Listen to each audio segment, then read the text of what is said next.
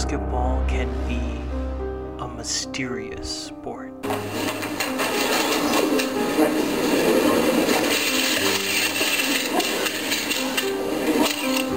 team whose logo is in this envelope will have the first pick in the NBA draft. Watch James. Now wanted a timeout, but too late to get it. And 5 minutes go up on the clock. Overtime here in game one.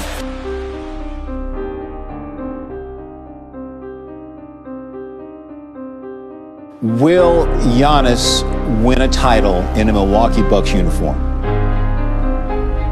It's hard for me to say that, Jay, considering how loaded the Lakers are. I don't know if you've been watching Taylor Horton Tucker over the last couple of days. But what if those mysteries could be solved? What if those conspiracies are reality?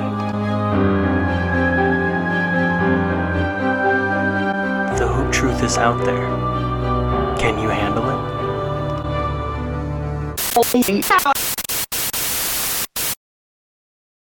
I am Agu at _Gucifer. That's Lucifer with a G if you care. And I am a lifelong Milwaukee Bucks fan. This is Nick Andre at Nick Andre ATR on Twitter. And I am sadly a Warriors fan right now. Free Draymond. Oh, we're going to talk about him. Welcome to Hoop Truthers, weekly basketball podcast where we talk about everything that the mystery of the NBA has to offer. And we've got some mystery and some pretty blatant stuff this week as well.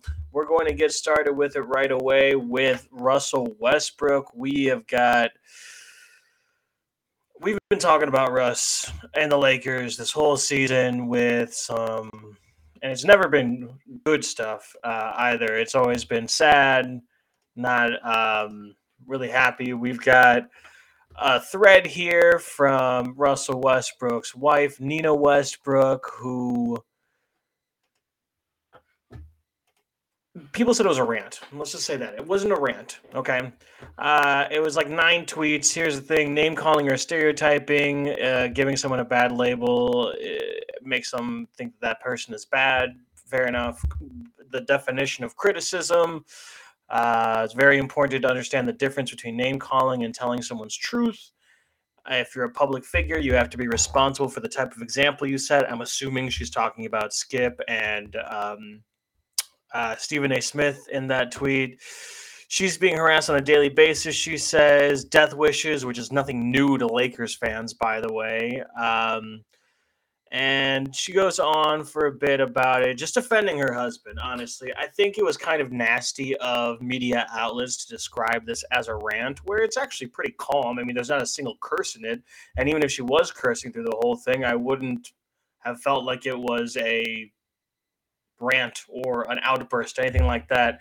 We've got some comments from Russ too, but Dre, how did you feel? I mean, I'm sure you saw these tweets in this thread. How do you feel about that? So I've been trying to keep quiet on the situation. The past few days, everyone's been, upset about everything, expressing their thoughts on Twitter. I was going to do the same, but I wanted to wait until we got on here so I could really express how I really feel about it. Speak your hoop truth. Obviously, I'm on the same page as everyone.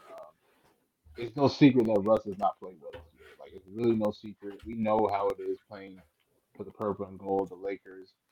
And let's just call it what it is. He has not played well this year, but we got to stop acting like he has been like the number one reason why they haven't played well this year. The Lakers as a whole just stink, even though they did beat my Warriors, which I'm still upset about. Besides that, they've been terrible throughout most of the year. Injuries, different lineup rotations, you name it. But it's just unfortunate when it gets to the point where fans, or I wouldn't even say fans, I say idiots, decide that they want to threat or try to put harm on the player's family, friends, whatever you name it. At the end of the day, Russell Westbrook's wife is not out there on the court. Russell Westbrook's kids are not out there on the court. I'm not understanding where these idiots are just deciding, oh man, like since Russ is not playing well, we're gonna take out his whole family, which doesn't understand. So I don't blame Nina one bit. I was actually watching her as she tweeted everything, and I can't really blame her whatsoever. I mean, honestly, this isn't the first encounter where she's actually had to come out and publicly say something. She's went at Stephen A. She's went at Skip, as you mentioned earlier. So she's always obviously always defending her husband, but this is definitely more of a serious issue to where her family is being in harm's way. And I just wish that this never happened. And fans just have to realize, like, it's basketball at the end of the day. You know what I'm saying? Like, we get it. Russ is not playing well. Just because Russ is not playing well in the court, actually, it's not even the fact he's not playing well. He doesn't fit with his team. People got to remember that Russ last year was like literally everyone's like probably top 10 candidate for MVP. Now all of a sudden he's on a team which everyone should have known that was not going to work alongside a guy like LeBron James because Russ is not a player that can play off the ball. So as he's not playing well this year, I just don't. I just think it's a bit too much for people to just go out sending death threats just because the man has not been able to produce in a couple of goals the way that people expect him to.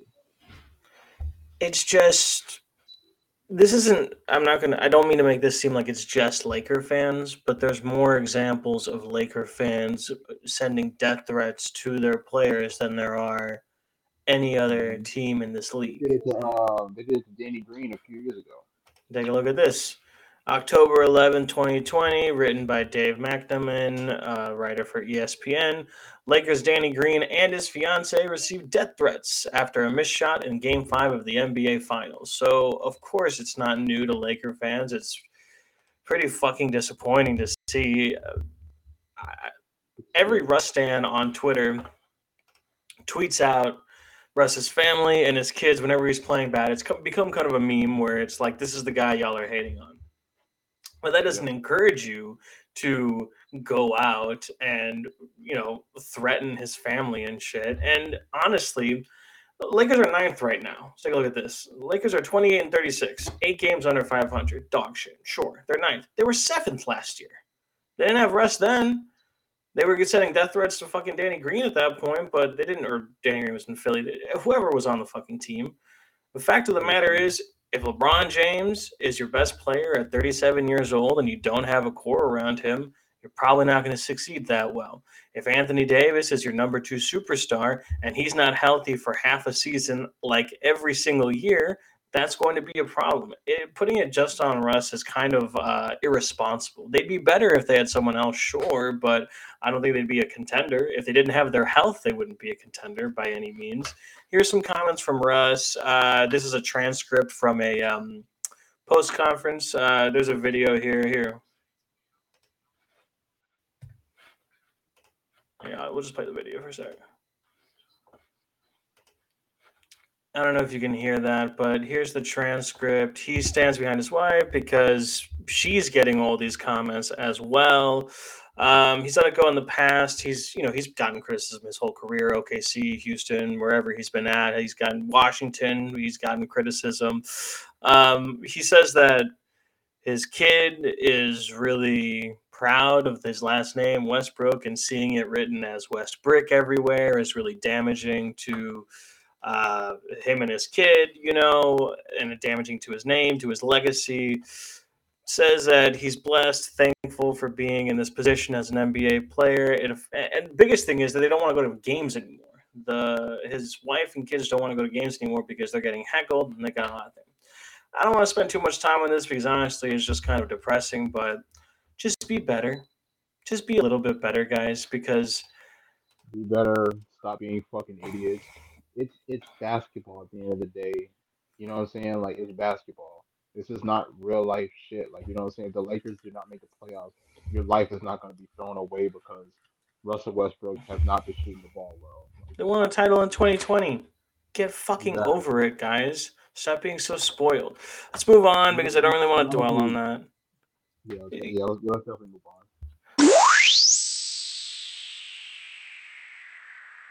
Let's move on. Let's go to Team of the Week. Pretty fun week in the NBA. I mean, they're always fun, and I say that every single week. If you've been watching or listening, you know that. But still fun. I mean, Dre, do you have a Team of the Week that you want to talk about?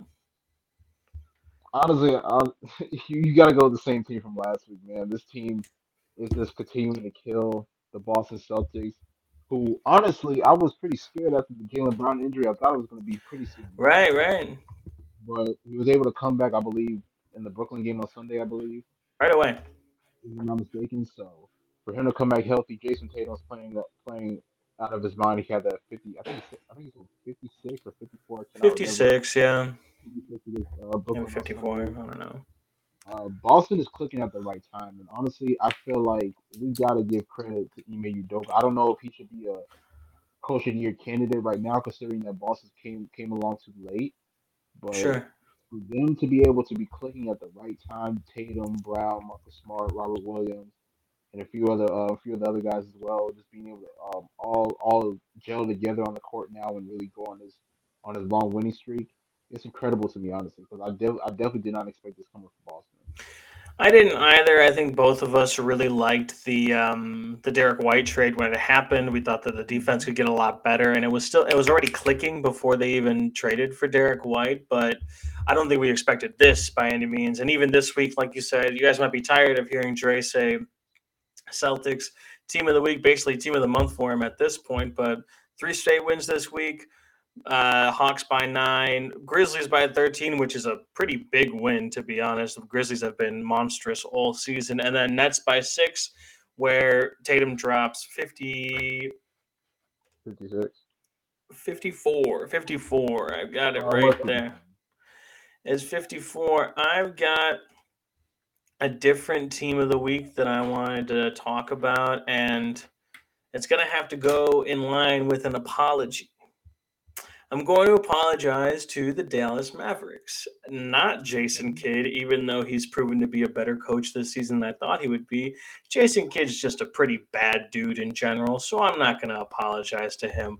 But the Dallas Mavericks, man, I'll just read the stats, man. It's not even this week, but they've won 11 of their last 13, okay? And they've won 5 straight, so that's why they're team of this week. 5 straight wins, and they've won multiple games against the Jazz, the Clippers, the Heat, serious teams in the league that they're beating. And it's on their defense. I think they have good defensive players. Dorian Finney-Smith is a good defender.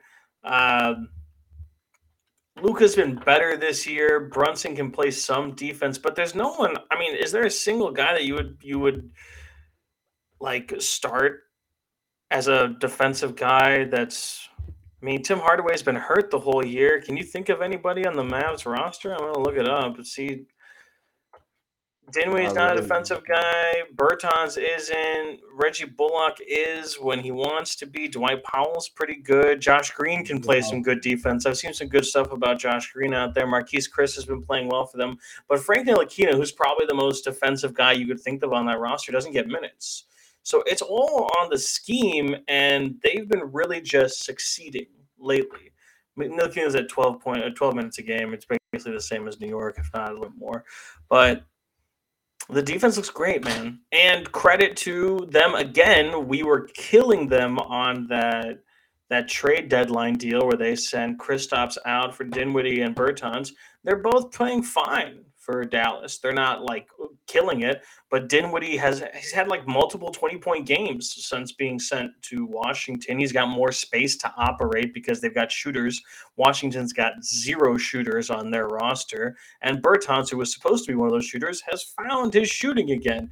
Likely because they're spacing and he's got an actual guard to pass him the ball in Luka Doncic. They've never had Washington's been trying to solve the starting point guard thing forever. Dinwiddie was supposed to be that. It didn't turn out to be right. But everything's going right for the Mavs, man. Any thoughts on them? Yeah, I think the trade really you basically mentioned it. Like I think the trade really worked out for both teams. Adding a guy like Dinwiddie who can play that point position per se, take the pressure off of Luka. I think that really helps as well. And of course, alongside Jalen Brunson playing that point guard position as well. But then also the fact that you mentioned Bertans because Bertans was struggling like shit during his time in Washington, and for him to be Unplayable. rejuvenated, yeah, like rejuvenated now in Dallas, really just being able. I'm not gonna say shooting the lights out, but he's definitely shooting it at a very good clip. I think that'll be really good for Dallas going forward. And let me just say, Luca has been on a tear practically since, well, basically before the trade, but Yeah. particularly like since the trade, he's been on a tear. Really, honestly, kind of like slowly, in my opinion, like inching himself into the MVP conversation, if you want to say. But yeah, I mean, Sure. like Dallas is definitely up there as far as like one of the top teams of the past few weeks. There, We'll it'll be talk a interesting to little see. bit more about Dallas when we get to a little bit farther into the pod, where we'll cover some of the playoff standings and how it's shaping up right now. Who we think is pretending and contending at this point. One last thought that I want to give before we move on is Dinwiddie 8 games. First and foremost, averaging 30 minutes a game, so he's out there the whole time. 18 points a game, 5 assists, shooting 55 from the field, pretty solid. 45 from three, which is incredible. Just really contributing to a team. And if Bertans doesn't need to work out, but if Dinwiddie works out, that makes the Kristaps trade worth it. Just because you were trading a guy that you didn't necessarily need for this defense and getting another guy that can do it. Does he make Brunson expendable in the offseason? We'll probably get to that at some point in a future episode. Let's move on to game of the week. I've got a big one. I've got one that I'm a huge fan of. But Dre, did you have a game of the week you want to talk about? So this one, before I actually made a decision, obviously there was a lot of great games. You had Ja scoring 52 against San Antonio early last week.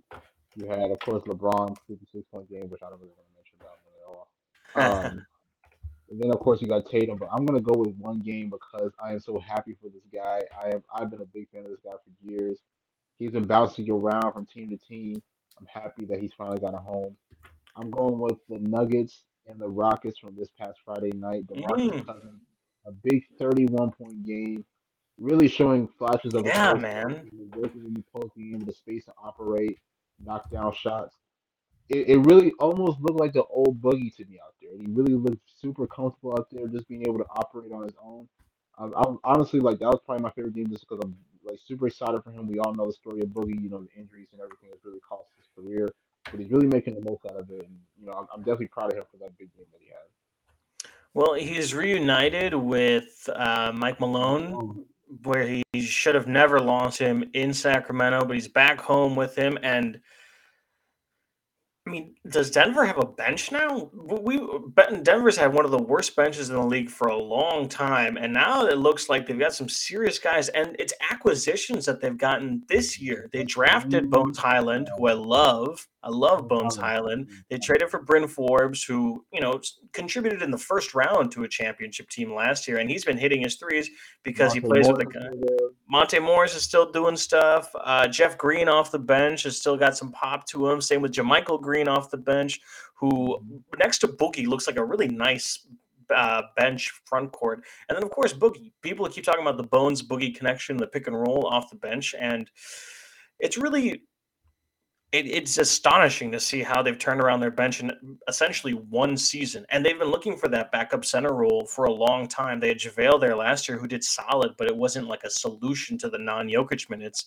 Maybe it's not a solution to the non-Jokic minutes in the playoffs, but if you've got Jokic playing 35, 40 minutes a game and you only need DeMarcus for 10 to 15, you're probably going to be fine. You're going to be, maybe not once you get to the conference finals, but we can get to that another point. They also, if they're going to get their reinforcements with Jamal and MPJ coming back, I'd watch out for this team a little bit, man. Yeah, I mean, it's kind of like what I said last episode. I'm not really gonna bank on it as far as like if Jamal Murray and Michael Porter Jr. come back, just because if they do come back, I don't know how much they'll be able to produce, considering that that they'll be still trying to find their legs. But if they are able to come back and they're able to be 100%, Denver's definitely a scary team. My game of the week was a fun one, man. I haven't felt like this about a game since the finals. Y'all know how I get. Y'all know how I get about the Bucks and how I get Slow about down, these please. competitive games. But when they play the Heat, it's hard. It's difficult. Okay. The Heat have had our number in previous matchups, and that has been difficult to navigate. And their fans are very active on Twitter, as are Bucks fans. And there's always war between us. There's no respect, almost no respect. I don't think the players dislike each other. Well, the players do dislike each other, but we don't necessarily hate Lowry or PJ especially. I mean, they took PJ. That's always going to be a sore subject. I think Giannis But has to destroy Jimmy Butler every time he goes against him. um, it's just hard to kind of describe the intensity of those matchups. 2 years ago in the bubble, they beat us, gentleman sweep 4-1, essentially a sweep. Last year, we sweep them in the first round and going on to win a title. They went and made the finals when they beat us in the first round. We win the title when they beat us in the first round. So whoever wins the Bucks Heat series the past 2 years has been the Eastern Conference champion, basically, if you think about that. And they know how to defend us. They know how to defend Giannis to an extent. Of course, we've beaten it before, but they build the wall. And they've blown us out a couple of times this year, but not on March 2nd when they were getting close to beating us out. I think they made 20, 25 threes, like a ton of fucking threes that game. Gabe Vincent, Duncan Robinson, Tyler Hero, Caleb Martin, all these dudes just hitting threes. Max Strauss, who's been hitting them all season, just every three that they got open, they would hit against us. And it didn't fucking matter. At 21-6, that's 15 points in the run in the last 6 minutes of the game, wins it by 1. And it was in spectacular fashion. I'll detail the final sequence really quickly. Bam Adebayo, we're down 2, the Bucks are, and Adebayo posts up, flicks up a hook. He had been missing it all game. We were happy about it, but it bounces around the rim, hits the backboard, and goes in. Typically, it's a shot he makes. It wasn't like the craziest shot that's ever been made, But it's 4-point game with about 45, 50 seconds left. We go down the floor. Giannis goes up for a layup, just kind of biffs it, hits the rim in a weird way, and it comes off. And there's about 28 seconds on the clock before when the Heat are bringing it up. So even if you have the 24-second violation, they put up the shot that takes a couple of seconds off the clock as well. We'd have 3 seconds, and it would be a 4-point game. Everyone in this league, nearly everyone, fouls in that situation. Foul them, go to the free throw line. Then it's a 6-point game. You try and hit a 3. It's a 3-point game. You play the foul game. And if you were watching the Bucks broadcast, Pat Connaughton was on the sideline, broken hand, out for a month, yelling for them to foul. But Budenholzer, head coach, is on there telling them not to. Just play it straight up, try and get a steal. And that's what happens. Wesley Matthews and, I think it was Giannis, double team Tyler Hero in the half court for a pass, tips it. Chris Middleton picks it up, takes it down the floor, and looks at Giannis, looks at West for the basket. Instead, pulls up from 3, pisses it. 3 points, 1-point game. The Heat have the ball. They try to inbound it. Bad pass to Jimmy Butler. Everyone on the Heat and their fans on Twitter were saying it was a foul. 2-minute report from the NBA says that it was not. Jump ball between him and Giannis. Jump ball goes to Giannis. Takes it down. Drew Holiday. It looked like a push-off on Gabe Vincent, who was guarding him. Heat fans again and Heat players again crying to the referees that it was a foul. Last 2-minute report again says that it's not a foul. Drew hits it. 1.9 seconds left. We're up by 1. They take a half-court heave because they're out of timeouts, and we win that game. I mean, we stole that game. We didn't deserve to win that game the way that we played. We didn't deserve to be in that game, and we stole it. Those are the best victories, especially when you've been a reigning champion that's been kind of struggling in these moments during the season, who's also been dealing with injuries. Brooks been out for the whole time. And that's essentially there. I just got a notification. Bucks just 30-balled OKC, which is not a surprise, but that's 5 straight from the Milwaukee Bucks. They would have been my team of the week if it wasn't for the Mavericks, and I was already going to talk about them in game of the week, so I didn't want to do it. But I haven't felt that excitement, that rage. I mean, the stress during that game, but since the finals, since Brooklyn series, since the Atlanta series, the Heat series, there's been exciting games this season, both in Bucks and not, but nothing's made me feel like it since then. I know you didn't watch it in the moment, but did you catch any of the clips, Dre? I catch a little bit of the clip. This is the thing I have a problem with ESPN, because I can't remember exactly what game they were showing around that time, but we have to do better with showing some of the top tier teams that we want to see. Like the Bucks, Right. we knew. I mean, we're not going to call it a rivalry, but there's a competitive edge between those two teams. especially on a Wednesday night, and we want to see that. So that would have been a game that I would have definitely wanted to see because I'll be real, I don't have League Pass. I'm not paying for League Pass at this point in the year. Fair enough. Unfortunately, I am cheap, so I'm not gonna get it at this point of the year, unfortunately. But yeah, I did watch the last clips of the game. What a game, honestly. Like let Yeah. me just say, what a game. And let me just say this: I definitely want to see these two teams in the playoffs again, head to head. And I feel like if both teams are healthy, because remember, Miami just got Victor Oladipo back. Oladipo is back to Miami, Oh, it looks good, by the so way. I would love to see it go at least 6 or 7 this year. Because I think I We predicted 6 last year. I think I predicted 6 last year, and then of course Milwaukee ends up kicking their ass. Yeah, yeah, they did. But the Heat are way better this year, by the way, than they were last year. The difference between 2020 in the bubble and 2021 last year, I think the biggest one was Jay Crowder. They didn't have that other big front court defender to build the wall. Jay can't guard Giannis. We saw in the finals he can't guard Giannis, but he can contribute to a scheme that enforces a wall like that, and they just didn't have it. They were running, I think, Trevor Ariza and Andre Iguodala in that role, and they were just too frail for it. Mhm. Now they've got someone who's better than that. I am not saying that PJ Tucker's a better player than Jay Crowder, but he's a better defender, in my opinion, and he knows how to guard Giannis because he just played against him for half a season in practice.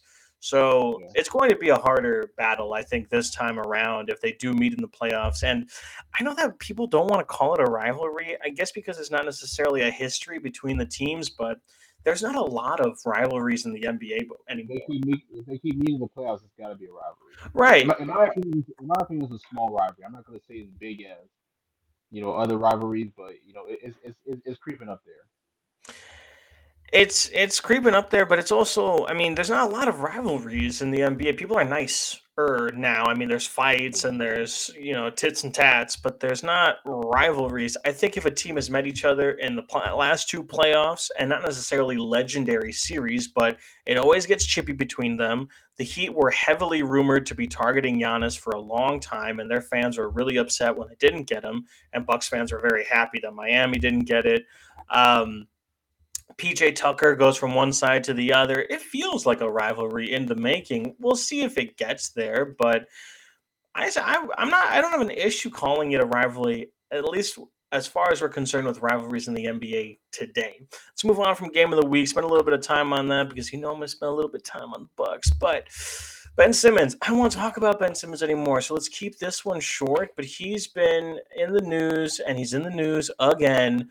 A grievance from Ben Simmons and his reputation is expected to be filled soon, with the reception he encounters at Thursday's Sixers-Nets game serving as a potential piece of their case to recoup money he lost in fines this season. This is a story from Kyle Neubeck of the Philly Voice, just so you know if you want to check it out.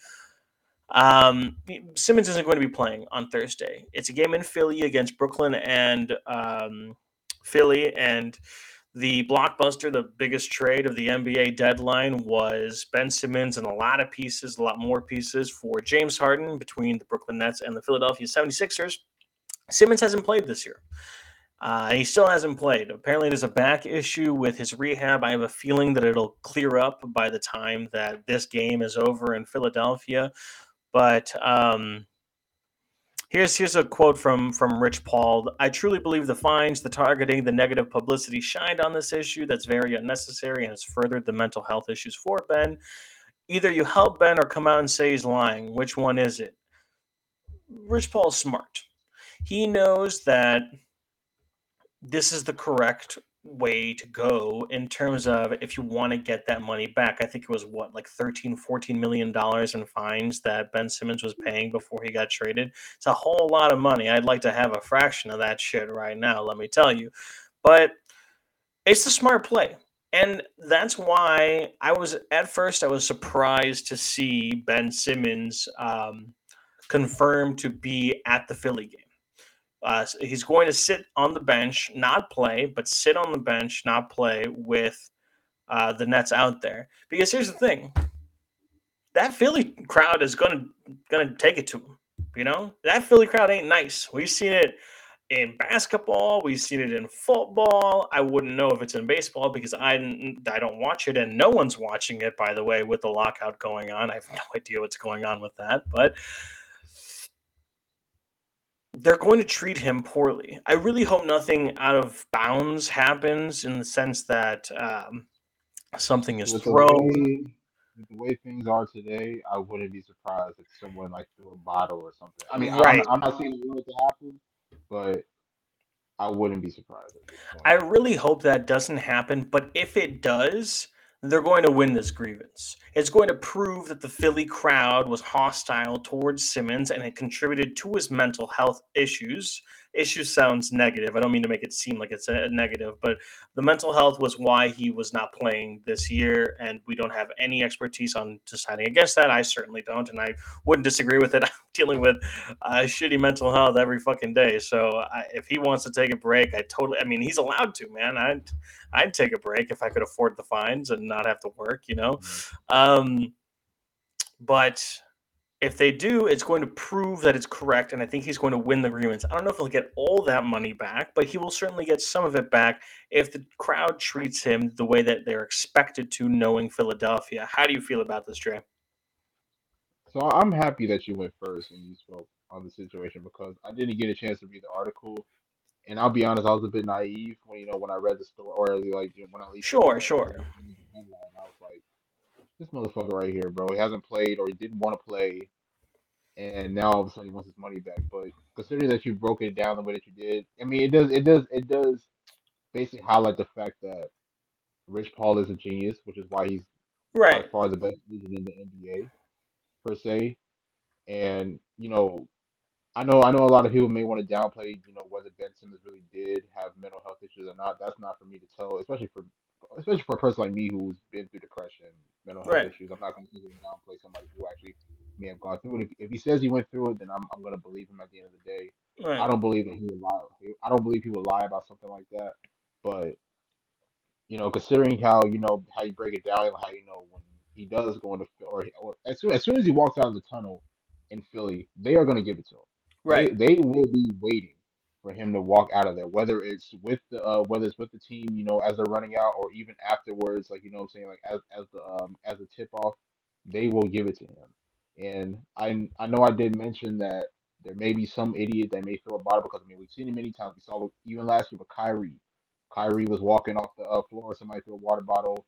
I think it was last year when someone threw popcorn at Westbrook as well. yeah, yeah. So Nasty, nasty fans, stuff, yeah. man. So like in today's society, fans just don't give a shit. They have no filter. They seem like they're okay with the consequences of being banned forever. And especially, with everything that went on for Ben Simmons, obviously, dating back to that last game against Atlanta, Game 7 of the conference semifinals, and how he basically left the team after that, saying, "Hey, I don't want to play." There is no doubt in my mind that somebody will possibly try something. I don't want it to happen, Right, but I kind of have a feeling that they will have it, or something may possibly happen, which will be another reason why he may get that money back, yeah. or at least So part of it. it's also another reason to tune in. I mean, you were probably going to tune into this game whether Simmons played or not. I want to. I mean, that's why I want a playoff series to happen. I want to see these teams at their full strength against each other in a series to see who proved to win the trade, because that doesn't happen very often. These teams that are directly competing with each other, trading assets to each other. Um, but we're still going to have. Harden and Embiid versus Kyrie and KD. I'm assuming Kyrie is playing in this game. It's in Philadelphia. I don't think they have a vaccine mandate, and he's a visiting playing team, anyways. It should be So he should be playing, but we don't know if he will be. I'm not really sure. But there's going to be a lot of talk. I'm sure it's nationally televised. So check out this game if you honestly can. Brooklyn. It's Brooklyn really might as well exciting. pay all the fines. Brooklyn might as well pay all the fines because the Nets are struggling right now. They need Yeah. something. Yeah, and that's well, we'll get to the standings in a bit. First, let's move to the injury report. If you're new to this podcast, which a lot of you might be, it is episode 3 of the Hoop Truther podcast. The Hoop Truth is out there. We're gonna find it. We do good news, bad news. Injury report doesn't always have to be bad news. There's always good NBA, good injury news in the NBA as well as bad news. And this week we've actually got more good news than bad. So let's start with a little bit of good news that we already started with. Jaylen Brown isn't hurt. at least not as hurt as we thought he was. That video of him getting hurt was kind of nasty. His leg bent in a way that wasn't natural, and it was non-contact, so you were a little worried about it. He's just fine. He played against the Nets. I don't know if he played well or not, but the point is he's out there, and the Celtics, your team of the week, are still playing well. So it was really nice to see him out there. Another player that is back for the first time in over a year is Victor Oladipo playing for the Heat, a team that finds gems in the rough. I don't know if that's a saying. More than any other team in the NBA, and Depot is another one who they traded for last year. It was Kelly Olynyk and someone else for Victor Oladipo. Didn't work out simply because he couldn't stay healthy. I think he played 4 games before he required knee surgery, and Oladipo and knee surgeries is not the greatest thing to hear because we've heard it a couple of times. But he came back. Out of the clips that I saw, he hit a 3. He took a guy off the dribble, dunked the shit out of it, looking like Depot. Is he ever going to be that 1 year of All-NBA Depot that we saw in Indiana? Probably not ever again, but he can contribute something to a team. He's another smaller wing that this Heat team knows how to utilize, and if he can be healthy on the court, it brings another one to him. Did you watch any of the Depot game? I didn't watch any of the Depot game, but I definitely did see some of the highlights, particularly him being able to just look a little bit comfortable. You know what I'm saying? Being able, I think I don't know the exact stats, but when I was checking the first half, he had like 11 at the half. So so that definitely shows some good signs of him. Being able to get to the basket, being able to be comfortable and make his shots. So I'm definitely excited for him. The one thing that I'm very excited for him is what he'll be able to bring to the defensively for Miami, which will definitely take him up a notch, especially with him being able to be that great perimeter defender, alongside guys like Lowry, Jimmy Butler, and the rest of those guys. So I'm definitely excited for what Oladipo will have in store for Miami. I know he's been struggling. I know he was struggling, in his last days in Indiana, and then of course, during his Oof. brief time in Houston. But I think we're gonna see a new motivated, rejuvenated Oladipo, and I think it'll be big for Miami in the playoffs. It's really nice to see. It was against the Rockets, to be fair, who don't have a ton of defense out there beyond Jay Sean Tate. KJ Martin's pretty good, but he's not a guard defender. Eric Gordon can be out there at times, but we'll see how it ramps up. Worst case scenario, it's another solid wing for the Miami Heat if he stays healthy, of course, and Yeah, that's another weapon for him, man. Let's move on to some bad news. OG Anunoby, this is kind of good news in a sense that we thought it could have been worse, but he fractured his finger. We've seen it take up to a month with guys like Pat Connaughton needing a month for their surgery. OG's going to be out for 2 weeks. I don't think he's getting surgery. I think he's resting it, trying to let it heal on his own. Toronto's been up and down this season, and OG's been one of the good things about them. I mean, they got wing defenders on wing defenders. You roll out a lineup with OG, Scotty, and Pascal, it's going to be hard to score on them. So it sucks for them to see that. Let's go on to some more good news. Let's do Zion, man. The first positive Zion update we've gotten all season, that they're confident he'll be back by the end of the season. And New Orleans is playing well, by the way. He could have been either of our teams of the week, but they're playing well. The CJ McCollum trade is looking out. They got 20 balled by Memphis today, wow, but Memphis. But regardless, they've been playing a lot better lately. I think they're pushing on. Let's take a look here on the Lakers I at think they're the. right behind the Lakers, aren't they?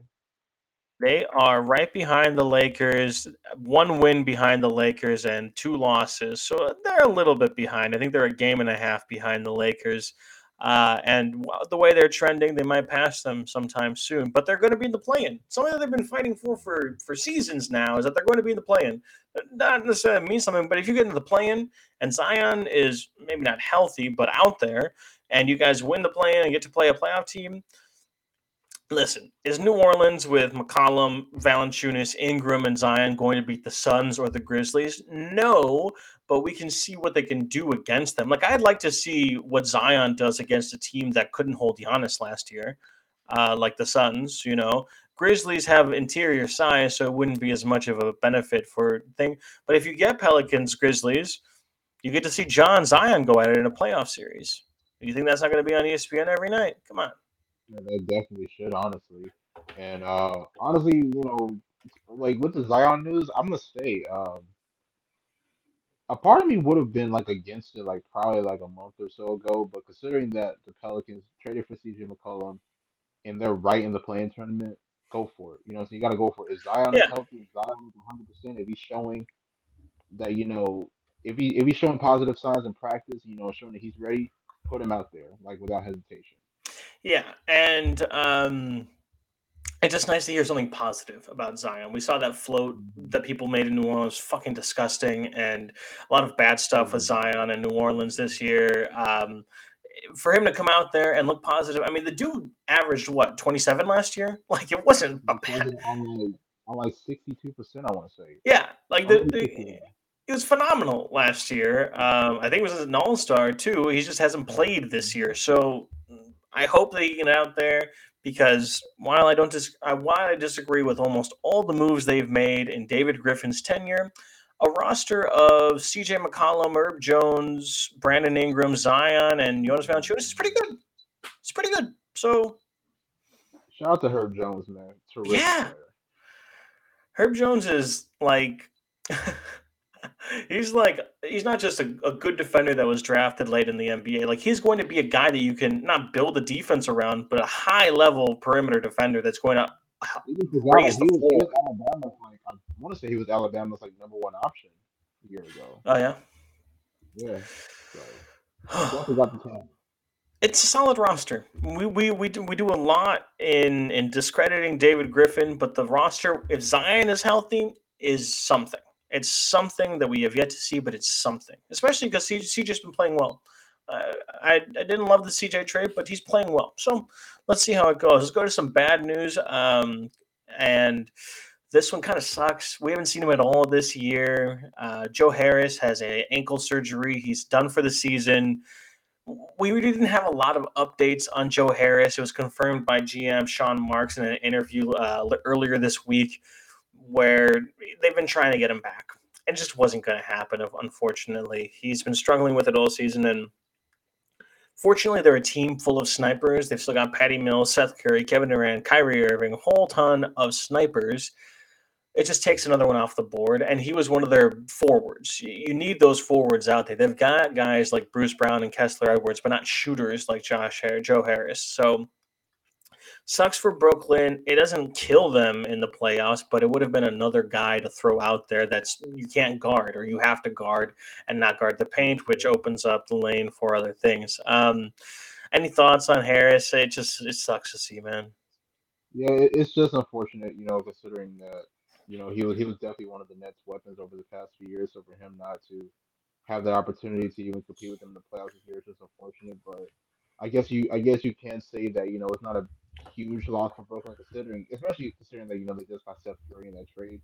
Right. So for him to have a sniper like him, being able to knock down shots and create on his own, that's definitely a big lift for Brooklyn. So we're going to finish up good news, bad news on the injury report with a three-team or a three-player trade. Three players that are out for the season, three players that have been out for most of the season that are being cleared to return. Let's start with teams that are out. OKC just dropped a bomb on us earlier today. This was like 4 hours ago. Andrew Schlecht, who does a podcast that I like for The Athletic, Lugens Dort underwent successful procedure today to address a labrum tear in his left shoulder. Ty Jerome underwent a successful procedure today to address a sports hernia. Mike Muscala underwent a successful arthroscopic procedure and additional lateral ligament repair on his right ankle today. Three players that actually play minutes for the Thunder, by the way. Lou Dort, we all know Lou Dort. Mike Muscala has been a solid backup center in the league for 5 years now, and Ty Jerome is the younger brother of no, yeah, he's someone's brother, I think. I don't know, but he's a guard that plays minutes for him. I was thinking of the Jones brothers. It's not the Jones brothers, but Tyus and Trey. But three guys that announced on the same day in the same injury report surgery for the end of the season. I mean, what the fuck is that, Trey? It's crazy, but considering as a Thunder, they're not really going anywhere. So all I can say is, I just wish them all a speedy recovery, and then whenever they come back, they can come back 100%. So I guess you could say, I mean, it is a big loss for OKC, but then again, it's not just because this Right. season. It helps the tankathon. It's just really, it's kind of shocking to see three guys Yeah, uh, that's kind of weird. undergo season-ending injury in the same And time honestly, span. OKC is completely behind that. Right, right. So a tanking team loses three players to help their tank, and three contenders are getting players back in the next couple of weeks that will help their causes. Let's start with Alex Caruso, cleared for practice in full contact. The Bulls are desperate for Alex Caruso. They're desperate for guards. I mean, Io's been fantastic. The whole season, we're huge fans of Io at the Hoop Truther podcast. If you're looking for the Hoop Truth, you'll probably find it with Io. Let's say that, but they haven't had Lonzo even for this entire time either. Caruso's been out, and I know there's a lot of news around it because of the Grayson Allen foul. But I saw I saw a fucking Bulls fan tweet today that Grayson Allen really cost them a full seed, like whether it's the 1 to 2 seed or 2 to 3 seed, let alone that Lonzo's been out even longer than Caruso. Zach Levine has missed time. Vucevic got COVID like twice this year. Patrick Williams hasn't been on the court the entire fucking season. And you're going to blame it on a Grayson Allen foul. Listen, 6 weeks of Caruso hurts. It really does. Do you think Caruso keeps you from being 0-14 against top three teams in each conference? No, it's not. But I don't want to talk about that anymore. I'm getting on a negative. This isn't about negative. This is positive. Caruso's coming back. How do you feel about that, Dre? I'm super happy. I am honestly super happy because, like you said, the Bulls need bodies at this point. Right, Like, you know right. what I'm saying? Like, Levine is missed time. Lonzo is still out. I don't even know if we've even had any updates. Honestly, I haven't heard any updates on Lonzo for a little while now. I just hope that he's able to come back at least before the playoffs. But for Caruso to come back, considering that he was playing like at a really good level, especially on the defensive end, I think that's really big for Chicago. But basically, all that we just mentioned, you know what I'm saying? How all these injuries have been about. We know that the Bulls have not been good against top contenders in the NBA. But this is another reason why I right now consider DeMar DeRozan as MVP is because they have been one of the top. I know they're sitting at number 4, number 5 now after a few losses to Milwaukee and a few other teams. But for them to have all these injuries and considering that they have been like one of the top teams in the Eastern Conference so far this year, especially when you're competing with teams like Miami, Milwaukee, Philly, other teams, it just speaks volumes to saying to this team, how what DeRozan is playing and also Billy Jonathan. You got to give credit to him as well. Yeah, 100%. And I'm looking on Twitter. There's not much. People are saying he's expected back towards the end of March, so essentially before the playoffs. But nothing official in terms of updates from the team doctors or anything like that. Caruso's coming back at the same time. The Golden State Warriors, who have been kind of floundering lately, we can talk about that a little bit. They need bodies, and unfortunately, it's not a Draymond Green update. It's not a Draymond Green update. It's a James Wiseman update. Who's alive? He's Still alive. good enough. He's Still good enough. alive. He has been cleared for 2 Santa Cruz G League games on Thursday. So if you don't want to watch Philly versus Brooklyn, you can watch James Wiseman in his first G League game since his injury. And Sunday for a projected return to the Golden State Warriors lineup. And they need size, man. They need big men. How are you feeling about this? Our resident Golden State Warriors fan, Nick Andre. Oh man, a sigh of relief. A sigh of relief. And it's crazy because earlier today I was having a conversation with my friend Quez, and he was basically saying, "Oh, well, Wiseman be good, to be in the starting lineup."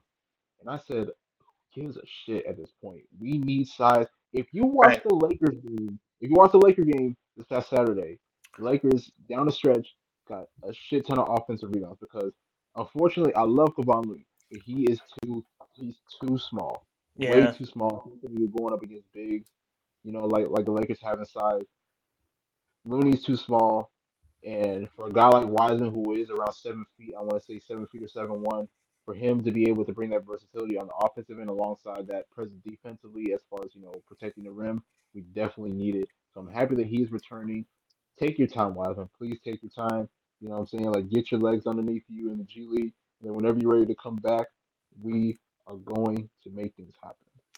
I also lied. I took a quick look on Twitter. Draymond Green on his podcast a few days ago, I think it was yesterday, said that he's targeting March 14th, a week from yesterday, to return from his injury. So Warriors are getting all their bodies back. Klay Thompson is still rounding into form, but he's out there.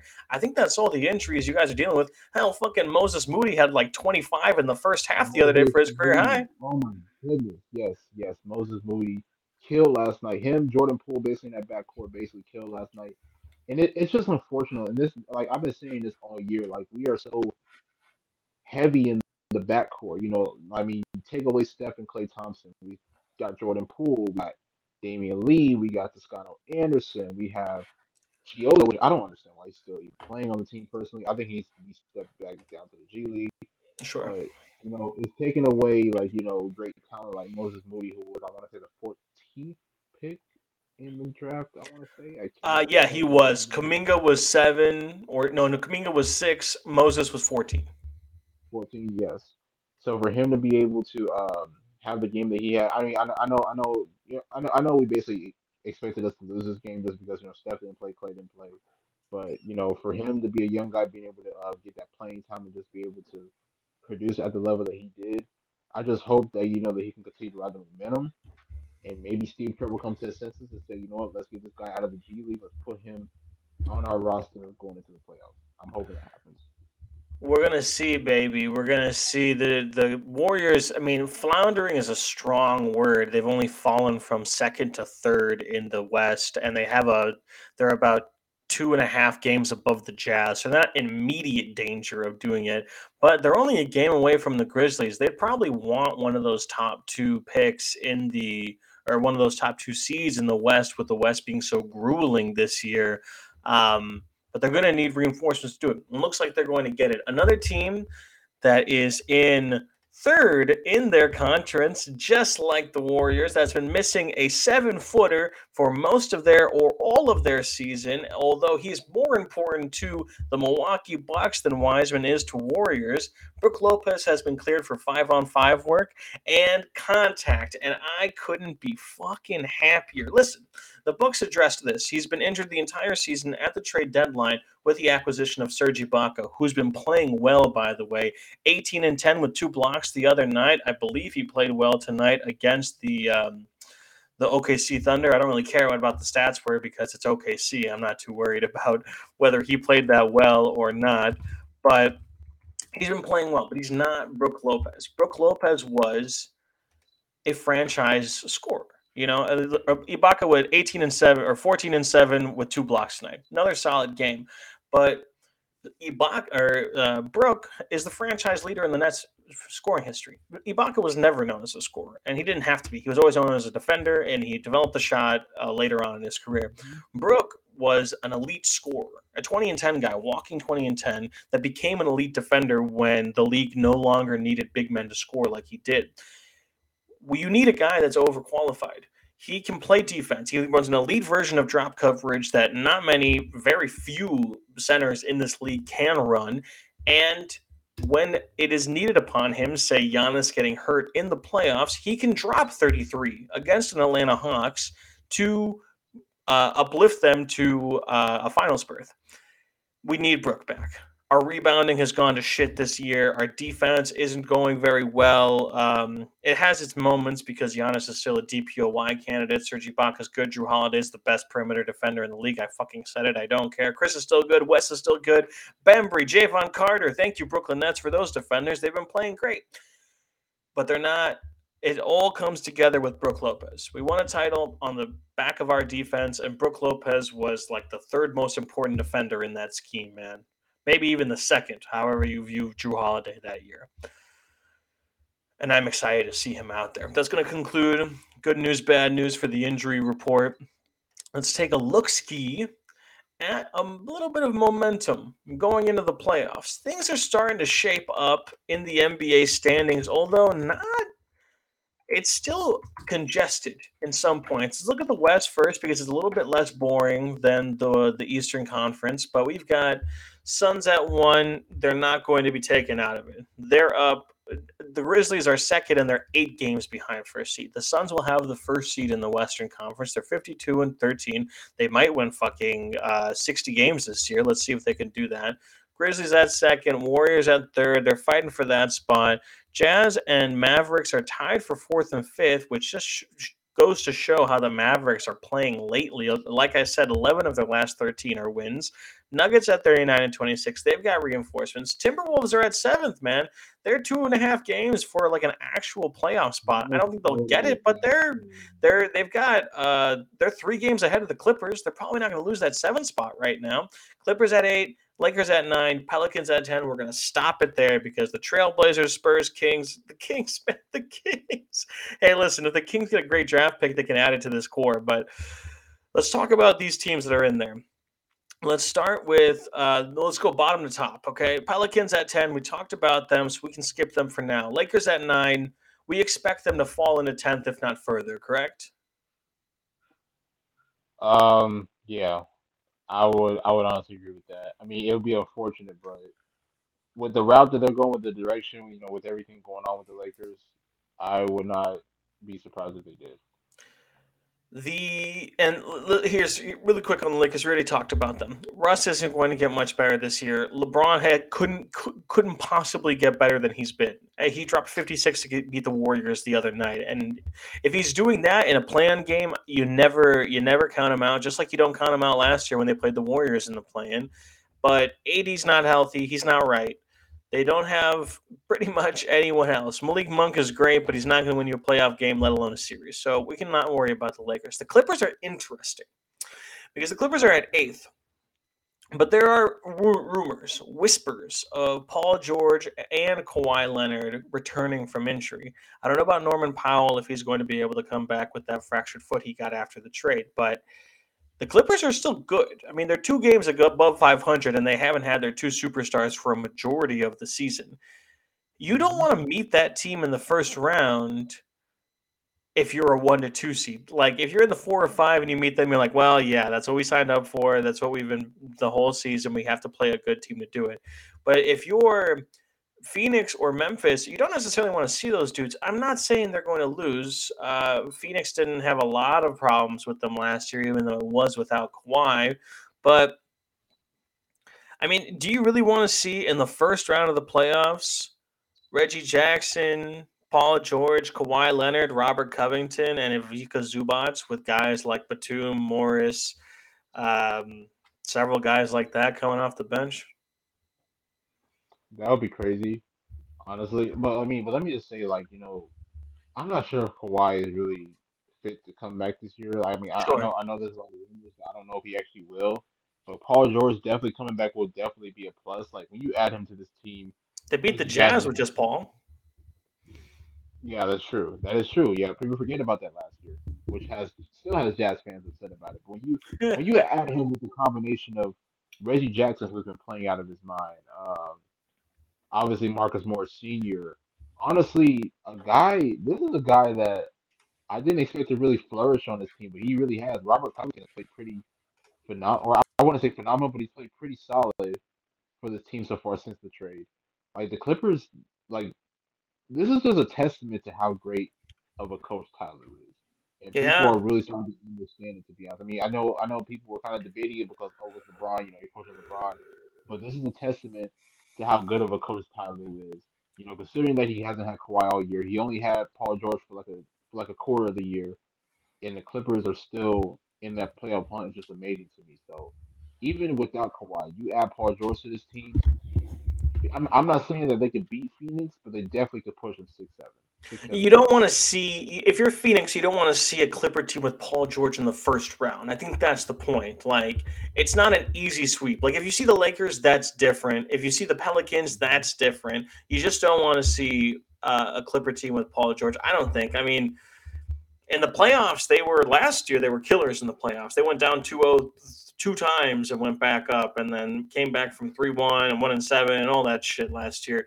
Move on to the Timberwolves, who they're going to make the playoffs this year, man. Like, they haven't made the playoffs. I mean, obviously, they still have to go through the play-in if they don't get the 6th seed, but that's better than they've been in years past. And it's on the backs of their defense. D'Angelo Russell has been a connector on defense all season long, whether that sounds weird to you or not. Patrick Beverly is doing his thing. Karl Anthony Town was an all-star, and he deserved to be an all-star. Anthony Edwards is Ant-Man. He's doing his goddamn thing out there. They still got Jaden McDaniels fucking up things on the back. He's like a fuck up guy, like Dennis Rodman was. Jared Vanderbilt's the same one. Yeah, exactly. Jalen Noel. It's a fun team. Chris Finch has got these guys playing defense. They're 8 games above 500. That's. I wouldn't expect that out of the Timberwolves. You know, I mean, that was a team that got what they got a pick. Did they get a huge pick last year? No, they had the 6th pick basically in the league the last year, but it went to Golden State in that D'Lo trade. So it's good stuff to see from the Timberwolves. Are they a contender? No, they're not a contender, and I don't think that they have. I mean, listen, we don't know what Ant's going to look like in the playoffs. I got a feeling that he might just take over some games. He's going to take over. Ant is going to have some monster games. Maybe not this year. I think we'll have some solid games this year. But if the Timberwolves keep going in the direction that they are going, Ant-Man's going to be a monster in the postseason. Let's move to the Nuggets at 6, which I think this is where you begin to see guys that probably won't go to the Western Conference Finals, but you wouldn't be surprised necessarily if they were in the Western Conference Finals. The Nuggets are 7 games above, or they're 13 games above 500, with basically just Jokic the whole year. Yes, guys like Boogie have been playing well, and guys like Bones Highland, but I mean the starting lineup is just dudes. Beyond Aaron Gordon, the starting lineup is just dudes. And by the way, Aaron Gordon has been playing very well, but this all changes if, like it's supposed to, Jamal and Michael Porter Jr. come back. Even if just Jamal comes back, MPJ is coming off of back surgery. And listen, if Brooke can come back from back surgery, maybe MPJ can come too. MPJ is younger, but I wouldn't be as expectant of that happening. Jamal had a torn ACL, which sucks.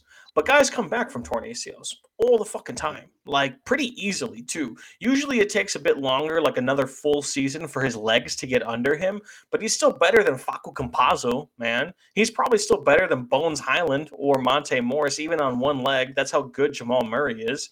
And you can play him in the playoffs. He's better than fucking Austin Rivers, that's for sure. But it's all surrounding the man, Nikola Jokic. And in any given playoff series, he's probably going to be the best player in that series. I think last year, people are like, he can't win without MPJ and Jamal Murray, but he was missing everyone. PJ Dozier was out. Every defender they had on the perimeter was out, and they didn't have Gary Harris anymore. It was a lot less of a team. We mentioned just today, fucking 30 minutes ago in this podcast, they changed their bench entirely in one season with adding Bones, Bryn, Boogie, Jeff Green, and bringing back JaMychal Green. That's a whole different roster bench-wise than it was last year. They have more depth. They're not the same team that they were last year, and they might be healthier if they can get Jamal back. Do I expect them? Are they my pick for the Western Conference Finals? No, but I wouldn't be surprised. I wouldn't be surprised if they met a team like the Warriors or the Jazz or the Mavericks. Honestly, even like the Grizzlies, and pulling out an upset win. The Nuggets pull out upset wins. Remember when they came back from 3-1 against the Utah Jazz to go to the conference finals? Or not the conference finals, but the second round? Or maybe it was in the first round. I don't fucking know. But they've done it before, man.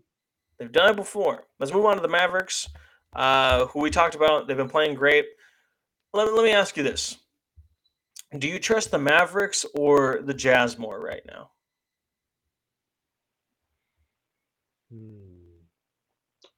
I'll probably say the Jazz.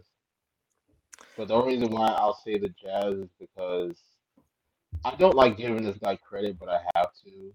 But they have a defensive interior force in Rudy Gobert. That's why I would give them that nod. Because the Jazz are still missing something, which, by the way, I'm still kind of mad that they ended up trading Joe Ingles, which is still kind of crazy to me.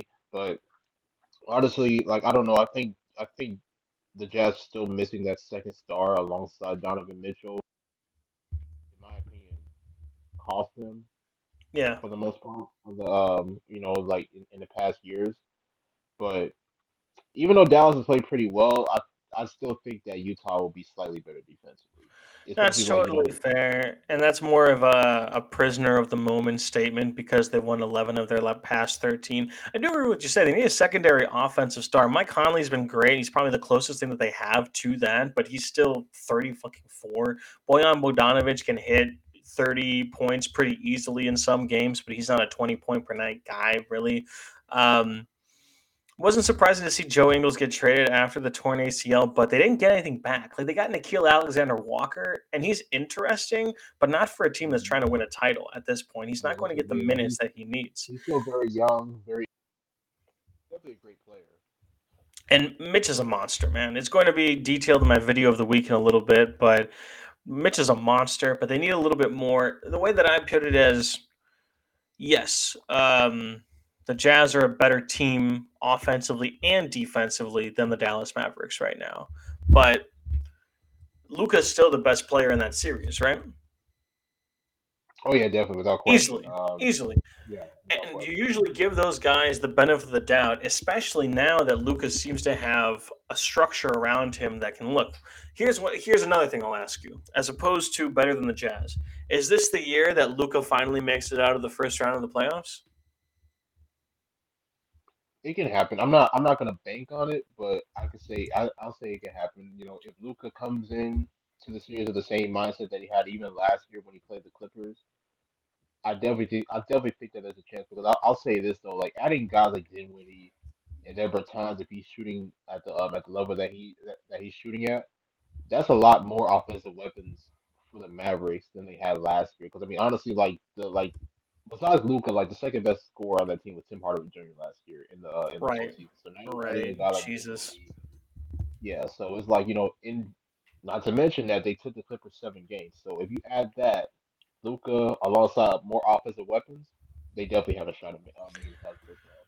It would be nice. That's Mavs and Jazz. Let's go to the Warriors. They're third right now, man. I mean, are you feeling confident about them? Not right now, we stink. But besides that, hearing the news of Draymond coming back and Wiseman coming back, it definitely gives you a little bit of optimism. I know the Warriors were a lot of people's favorites to win the title early in the year, but obviously, with a lot of shooting slumps, of course, Clay is still trying to find his rhythm. Definitely played a role in why we're struggling. But I have I have faith that the postseason can possibly turn things around. You know what I'm saying? Like we've been in these positions before. We still have a pretty deep roster, so we'll just have to make everything work for what we got. Yeah, we'll see about the Warriors. I think if Draymond's back and he's healthy, that puts them to another stratosphere. But the point is, if he's not, I don't think they have much of a chance. Again, any given series, Steph is probably the best player, especially the best offensive player on the court. Mhm. But without any front court, I mean, Looney's fine.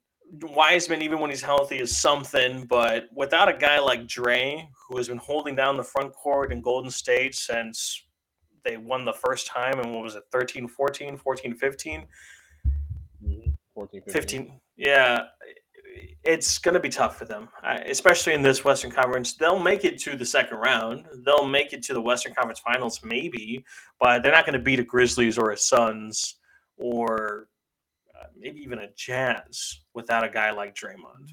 Let's go to the Grizzlies. They're the second team in the West right now. Do you think they're the second best team in the West?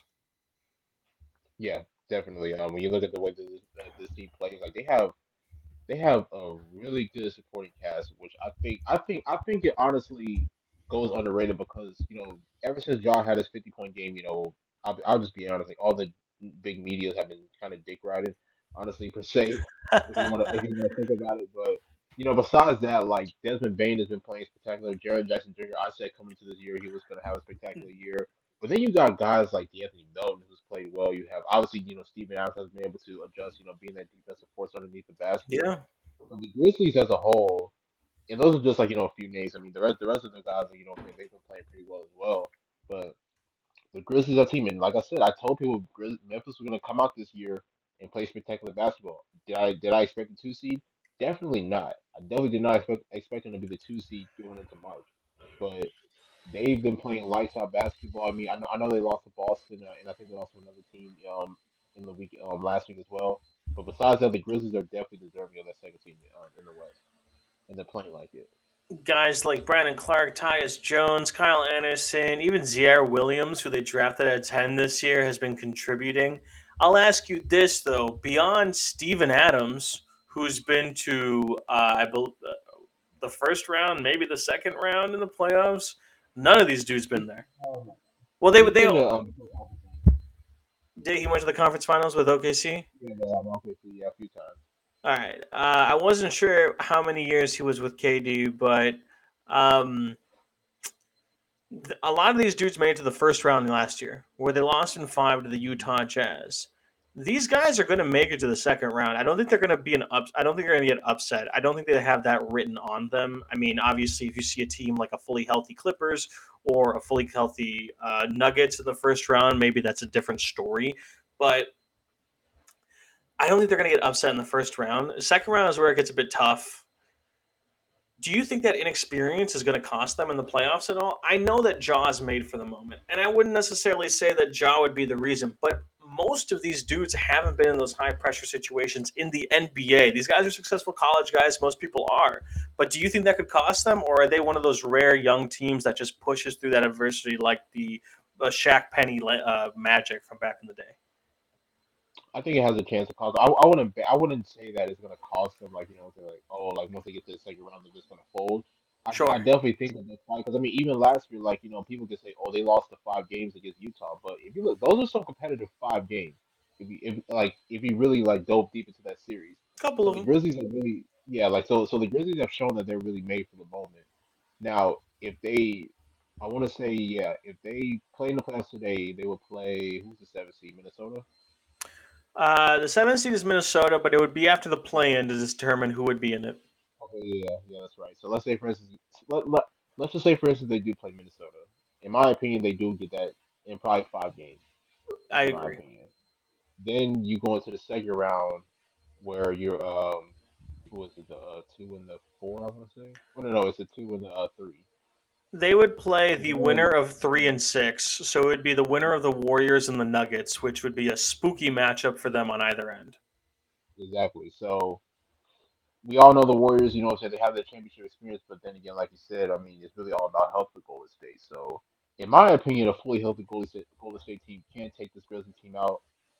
But it all depends on it all depends on who's available for Golden State. So you can say that obviously lack of experience can play a big role in why they fall in the second round per se, but honestly they might just be able to get out of it just out of luck honestly as well. Sure, fair enough. And then we got the Suns, who are just a juggernaut. They're a monstrous and well-oiled machine who have been doing a lot of winning without Chris Paul and Devin Booker for some of these games.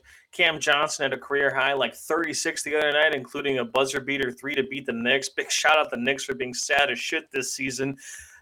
Where would you rank the Suns right now in title favorites? Are they your number one?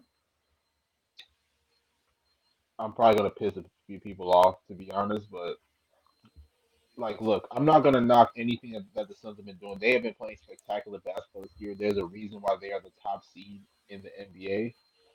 But this is a hot take. I'm probably gonna get slandered for saying this. Don't be surprised if they do not make the conference final. That's all I'm gonna say. I'm not saying that they're not gonna make it, but don't be Sure. surprised. I don't know. It's like when you look at the injuries, obviously Chris Paul has been out. Devin Booker has missed a few games as well.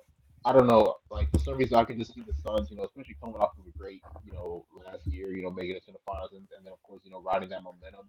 I'm not saying that they are going to get bounced full, but I'm just telling people don't be surprised. I just feel like I don't know. I just feel like in my opinion, Golden State is still a better team. I mean, I'm not even being biased when I say this. Sure, A sure.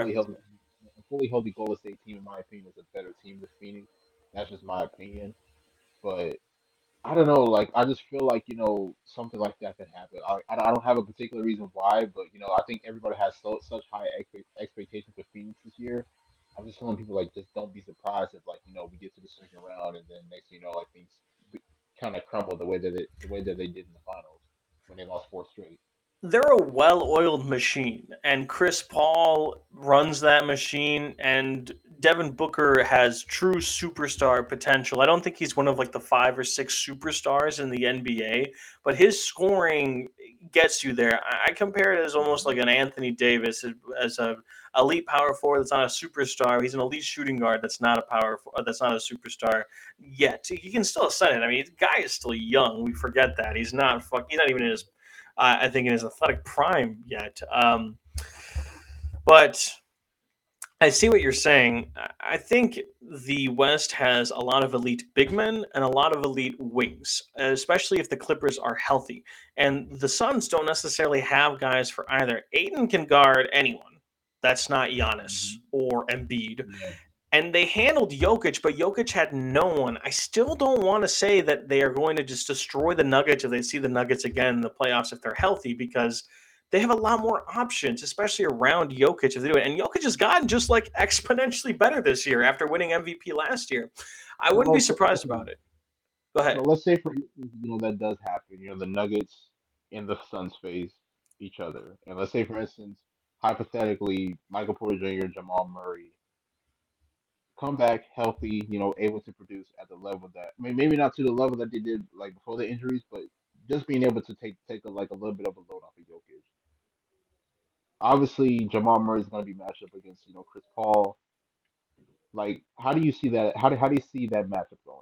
Suns in 6, probably. I think that team is just too smart for the playoffs. Michael Porter Jr., I actually just don't have much confidence in him as a player. I've always thought that while he was healthy, they should have traded him for an elite two-way wing or a defensive wing like OG Anunoby or a Pascal Siakam to really uh, bring up the defense of the Nuggets. So I guess that lends in a little bit about my bias to Michael Porter Jr. I think Jamal makes it a 6 series game. I think their bench does a better job of it, but I think the Suns are just too good and too structured to lose to a team like the Nuggets right now. Like, it would have to be a structured team like the Jazz. Maybe I'm underrating Jokic, but they've got guys like Aiton that can bounce with him in the paint. And as far as like the cutting and the offensive structure of the Nuggets go, the Suns are just disciplined. Mikal Bridges fills those passing lanes. Jay Crowder fills those passing lanes. Booker and Paul try on it. They've got guys like Campaign off the bench that can really try on defense as well. And Aiden is doing it all up. I am lower on the Suns than other people like you are. I just don't think the Nuggets would be it. Like, I wouldn't be surprised if they ran into a fully healthy Jazz, and because they didn't get to play the Jazz last year. The Jazz choked to the Clippers last year. A Jazz team that's a very well-run team like the Suns that have veterans like Mike Conley and Rudy Gobert and Bojan Bogdanovic that could bring it up, and a good coach in Quinn Snyder that could do it. I could see it against a Warriors team where Steph Curry is still pretty easily the best team on the court on both sides, and Draymond Green can really fuck up their offense when he needs to. I mean, we saw what PJ switching to Booker did in the finals. It didn't stop Booker, but it made him think twice on some things, especially the value-oop at the end there in Game 5, where he thinks twice about shooting it, turns, and Drew Holiday takes it from him. Now, take that, but now it's Draymond Green instead. There's a little bit of a difference there. I'm not sure if the Grizzlies could do it. It would be I think it would be delicious agenda-wise if the Suns lost to the Grizzlies in a playoff series. But again, I think I'm lower on the Suns than people are like you. Let's go to the East and let's go quick because that spent a lot of time. So let's ignore the plan. Nets at 8. I mean, the Nets have to do something to get out of this plan, right, man? Yeah, I agree. Honestly, I honestly at this point, I think they're honestly stuck in there. I think they'll just have to face it and they'll just Might have to be. play that play. I mean, they're going to be in the play-in probably. They're 2 games behind the Raptors for the 7th, but they're 5.5 games behind the Cavs for the 6th seed. That's just not gonna happen at this point.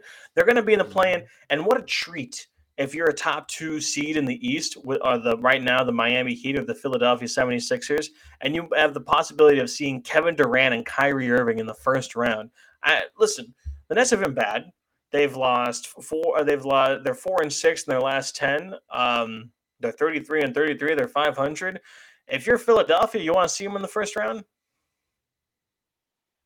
Yeah, personally, yeah. I Oh, think they okay. honestly, to be honest, I think Philly is confident, especially how they've been playing with James Harden, Joel Embiid, Tyrese Maxey, which I'm gonna get into him later once we do an article of the week, And then of course, guys like Thibault, Tobias is still iffy to me, but Tobias he's is starting to come. dog. They're going to trade Tobias' ass in the offseason. They can't wait to trade Tobias' ass, man.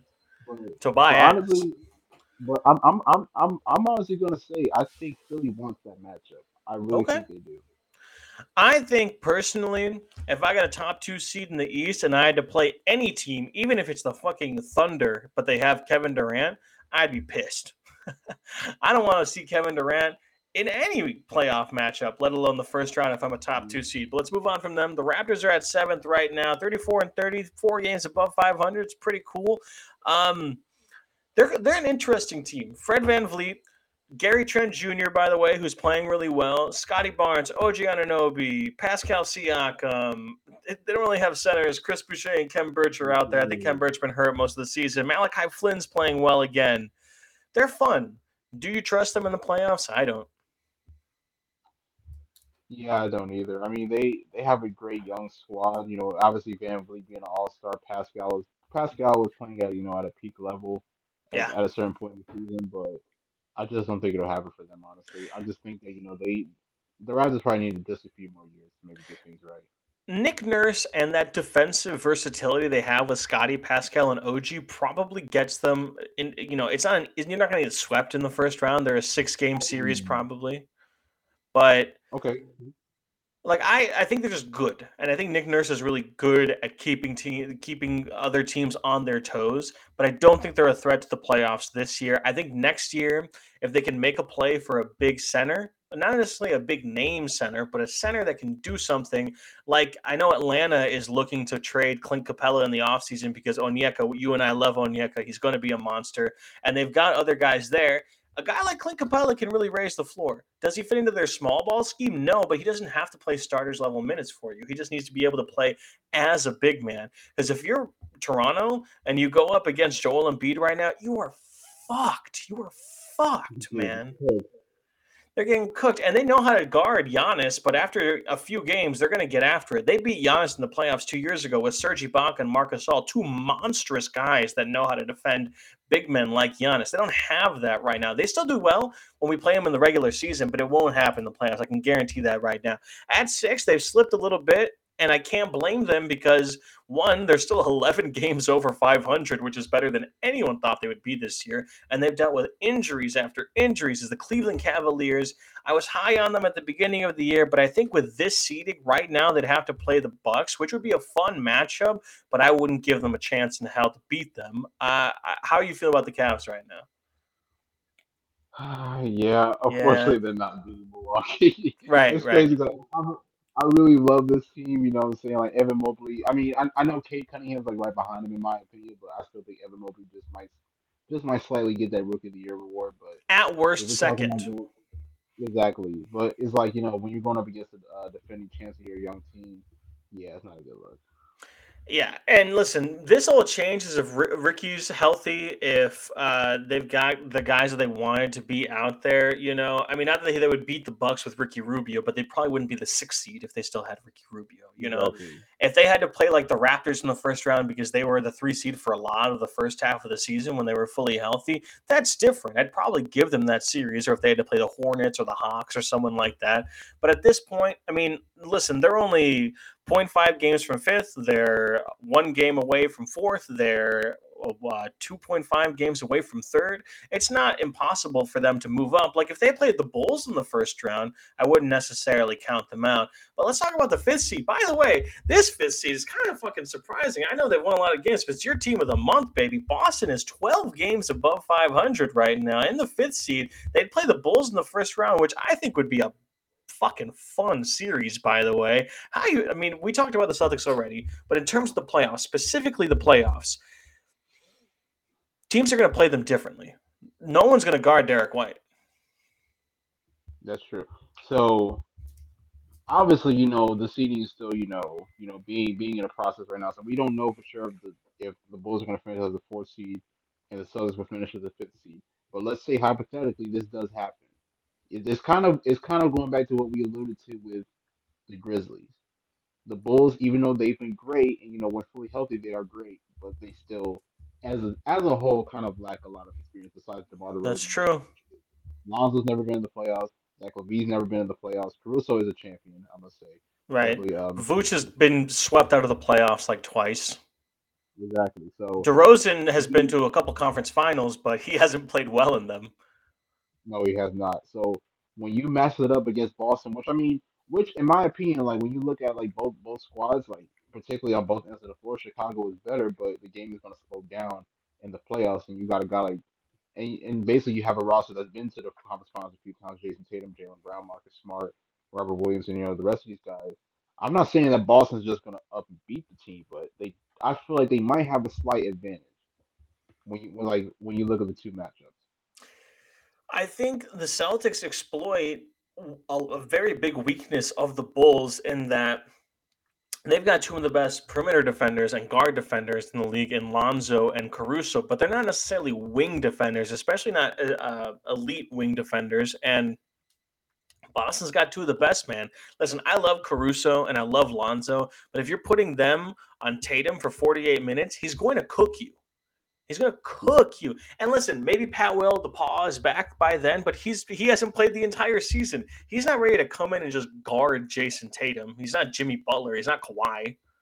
So how do you think a matchup of Lonzo against Jalen Brown will go? I think it's fine in the sense that in the triple threat, Lonzo can stay in front of him, but I think Jalen's just too athletic and too strong. He's a big guy, and Lonzo is tall for his size or tall for his position, but he's not necessarily big.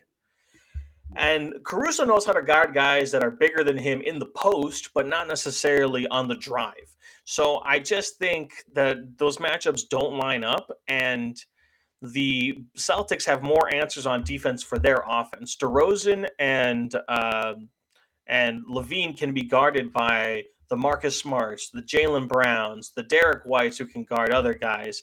Vucevic can maybe feast in this, but they're not as anemic in the paint that they were in years past. If they were still going up against hurt Robert Williams and Enos fucking Cantor, then yeah, Vooch would probably feast in this matchup. But now he's got to go against Robert Williams, who's healthy, and by the way, might make an all defensive team. That guy playing fucking great.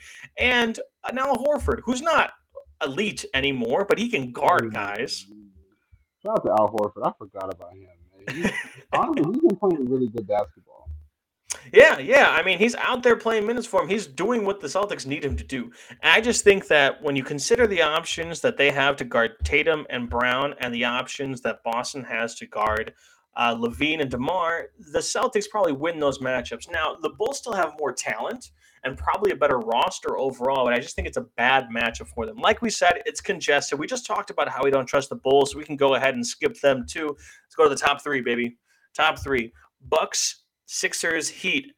Right now, Heat are at number one, Sixers are at number two, Bucks are at number three. How are you ranking them, though, despite the seeding? That's a tough one. It's a really tough one. Considering, you know what, I'm gonna put Miami 1, and I'll do Milwaukee 2, and I'll do Philly 3. I'm only gonna put Miami at 1 as of right now because Brook is still out for Milwaukee, so that's why I'm gonna give them that something. But if those two teams do meet in the playoffs, I would possibly give the Bucks an advantage, not only because of the chance, but obviously Giannis is honestly a cheat code at this point. You know what I'm saying? There's really no stopping him. And then, of course, you have a great closer in Chris Middleton, Drew Holiday. And then, honestly, I'm a huge fan of the Serge Ibaka trade, honestly, especially when he's playing well. That's a fact. And then, of course, you got hopefully Pat Connaughton comes back healthy, Grayson Allen, the rest of these guys. So even though Miami's depth is just as good, but when you think of, I don't know, it's just, Giannis is just a cheat code at this point, honestly. Yeah. This is why I do believe that Milwaukee will probably have the best of Miami. If Giannis is healthy in a series, I'm going to pick him over anyone. That's me being grown up in Milwaukee and watching him his whole career. But if he's healthy, I'm not picking anybody against him, all right? Philly's got two actual superstars. If Harden keeps this up, he gets to re-enter the superstar conversation. He was out of it most of the season. But he gets to re-enter if he keeps playing it like this.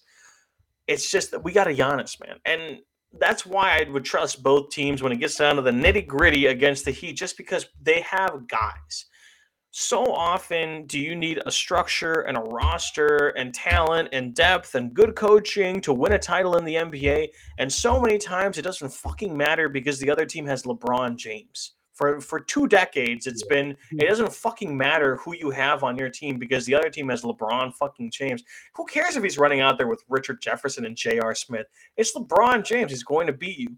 And the teams in the East that have guys like that are only the Sixers and the Bucks. The Heat have guys that can stop those dudes, or at least do their best. Better personnel to stop those guys than anyone else in the East. But at the end of the day, they got guys that can get shit done when it doesn't even matter. Miami's great. Both the Sixers and the Heat, or the Sixers and the Bucks, are 3 games behind the Heat for the 1 seed. It's very, very interesting to see how this is going to shake out because the Bulls are right there too, and the Celtics. It's very tight, but the way that things are trending, the Bucks have won 5 straight. I think they're going to go on a streak now to get it. It would really suck if we made a push for the 1 seed at the end of the year just to play Kevin Durant in the first round. But we'll get to that point when we have to. The Sixers, the Bucks, I just think. Listen, the reigning champion, they have Giannis. If Brook is healthy, they're going to be fantastic. Let's move on from them. The Sixers, Harden and Embiid are already one of the hardest pick and rolls in like the last 5 years. Honestly, 5 years pick and roll teams. And they've got guys like Tyrese Maxey, who looks like a legitimate third option. Tobias Harris, who's being paid $35 million to be a 4th option. It really sucks that he's not being able to do shit, but they've got guys. The one thing is that the Embiid minutes, the non-minutes, are still an issue. In the Raptors series that they lost in the second round with the Kawhi buzzer beater, they were like plus a bunch with Embiid and then like minus 24 in like the 8 minutes that he didn't play. They haven't fixed that. DeAndre Jordan's not going to fix that. Willie Cauley-Stein's not going to fix that. Right now they're playing Paul Millsap there. It is not working for them there. So I was honestly going to bring that up. I was going to bring it up. Paul Millsap is not the guy for Philly. I'm sorry. No, you can stick. You can have Harden out there when Embiid doesn't there. They're staggering them. They're doing a better job of that, but your interior is still fucked. If you're playing a Giannis or even a Heat when they have Bam and big dudes out there to exploit, Vucevic even, every minute that Embiid is not on the floor, they're going to have those guys out there to feast, and you're going to have to figure that out. That's their biggest weakness, but they're fantastic. Miami, starting lineup of Kyle Lowry. I really don't know who they start. Right now, I think they're starting at like Gabe Vincent, but let's say Hero starts at shooting guard in a playoff series, or even Oladipo if he's fully healthy. But then you've got Jimmy, PJ, and Bam Adebayo. It's one of the best 5 defensive lineups that we've seen in a long, long time. Who? I was saying that's a very tough lineup. It's tough, man. My thing is, this is something big shout out. We shout him out every time to Tyus Duncan. His worry the entire time has been their half court offense, and I'm still very concerned with it. Lowry solves some things because he can run a basic pick and roll and throw an outlet or an entry pass to the post, but as much as he can ISO, and he has in the playoffs before, he's not like Kyrie. He's not Isaiah Thomas in his prime in Boston. And they don't have a guy that can do that. The guy that's best at doing that on the roster is Tyler Hero, and he's like 21 years old. It's scary how much they rely on Tyler Hero going nuclear on offense for them to survive. He's really the best offensive weapon when you think about it. He is. I mean, he's their best offensive talent, and that's not to say anything. He's a great offensive talent, He's a great offensive talent, but Jimmy has been pure shit on offense this year. Bam is aggressive like 1 every 3 games, and if he drops 20 points, you're like, holy God, Bam is on one tonight, which is 20 points is a bad game for guys like Giannis and Embiid at this point, PJ Tucker doesn't score. He hits corner threes. I'm not saying he's nothing on offense, but he's not a scorer by any means. Gabe Vincent, Max Strus, Duncan Robinson, Gabe LeBarton will hit open threes, and that's it. You don't have initiators on offense, and I don't think they have enough of that to win a title, and I don't think they have enough of that to get out of the East. Conference finals, though, for sure, because they are going to fuck a lot of worse teams than they are in the playoffs. That's what we've got. Let's move on from the standings. That went on for actually a pretty decent amount of time. I'm kind of happy with that. Let's move on to the plug zone, baby. the Plug Zone. What do you got for some articles of the week, Dre? Articles of the week, man. I actually have two. My first one, shout out to my brother, man. My collective brother, Will Lyons. He wrote an article titled "Tyrese Maxey Still Tipping," basically giving Tyrese Maxey his flowers Oh, for just nice. being, a great backcourt mate alongside James Harden, really being able to step up. Because even I'll admit, when the trade did happen, I was kind of focused on, how would Maxey be able to fit, what I'm saying, with Harden basically basically being the ball dominant guy, basically playing that point guard position. But Tyrese Maxey has definitely stepped his game up. I think he had a few 30-point games in the process of that. So shout out to Tyrese Maxey, man. Definitely playing this hard out, and definitely shout out to my guy Will for writing that piece. And then my second piece, non-NBA related, it is by myself. That came out today on a prospect named Adonis Hollyman. Shout out to Adonis. Shout out to the Hollyman family. So yeah, definitely check that out. Basically talking about what he brings to the table, his versatility, his confidence, and teams that should be looking out for him. So yeah, definitely check that out. You've been teasing that article series for a minute now. Please go check it out. It will be tweeted out on the Hoop Truther Pod Twitter account at Hoop Truther Pod. It's up there on the screen right now if you're watching on video. Um, Go give us some love to him. We'll also tweet out the article of that he also chose Will Lyons. It'll be out there. My article of the week is you tweeted at me today, Dre, and if this guy is going to be talked about in an article, I'm probably going to read it, man. And I fucking love this article. It's by Alan Cesaro for Fansided, Sounds like powered by Alan, the. definitely. Yeah, big shout out. We should probably have him on at some point. We'll get in touch with him, Oh see if yeah, we can do definitely. that. This is about Brandon Jennings being basically the first high school player to decide to go overseas, get a paycheck, $1.25 million overseas instead of going to college. And like nowadays, you've got like LaMelo and guys like that going to Lithuania or Australia instead of the NBA. There's even another option in the G League Ignite now that you can do. This article explains that and much more. Go check it out. It'll be tweeted out, and keep an eye out for us possibly having him on the pod at some point. I also have a video of the week. We talked about them a little bit earlier today, but I don't have. I don't have. You and I know that we don't watch the Jazz. We really just don't. As much as we'd like to, it's a boring I team on tried a lot to. of I nights. tried to. Yeah, I mean, if they're playing someone interesting, I like to see how they match up, but I'm not going out of my way to watch the Jazz, which means that when I'm consuming NBA content, if I see stuff geared towards the Jazz, I'll try and consume it simply so I have some sort of knowledge on what the Jazz are doing. You guys know who Thinking Basketball is. If you don't know, you should by now. Ben Taylor and his crew, Yeah. tons of, yeah, Ben, if you're listening, we need you on. Yeah. Well, we should definitely reach out at some point. Some of the best basketball breakdowns that we'll see in any facet, videos, some articles, podcasts. They got a Patreon. Go check it out.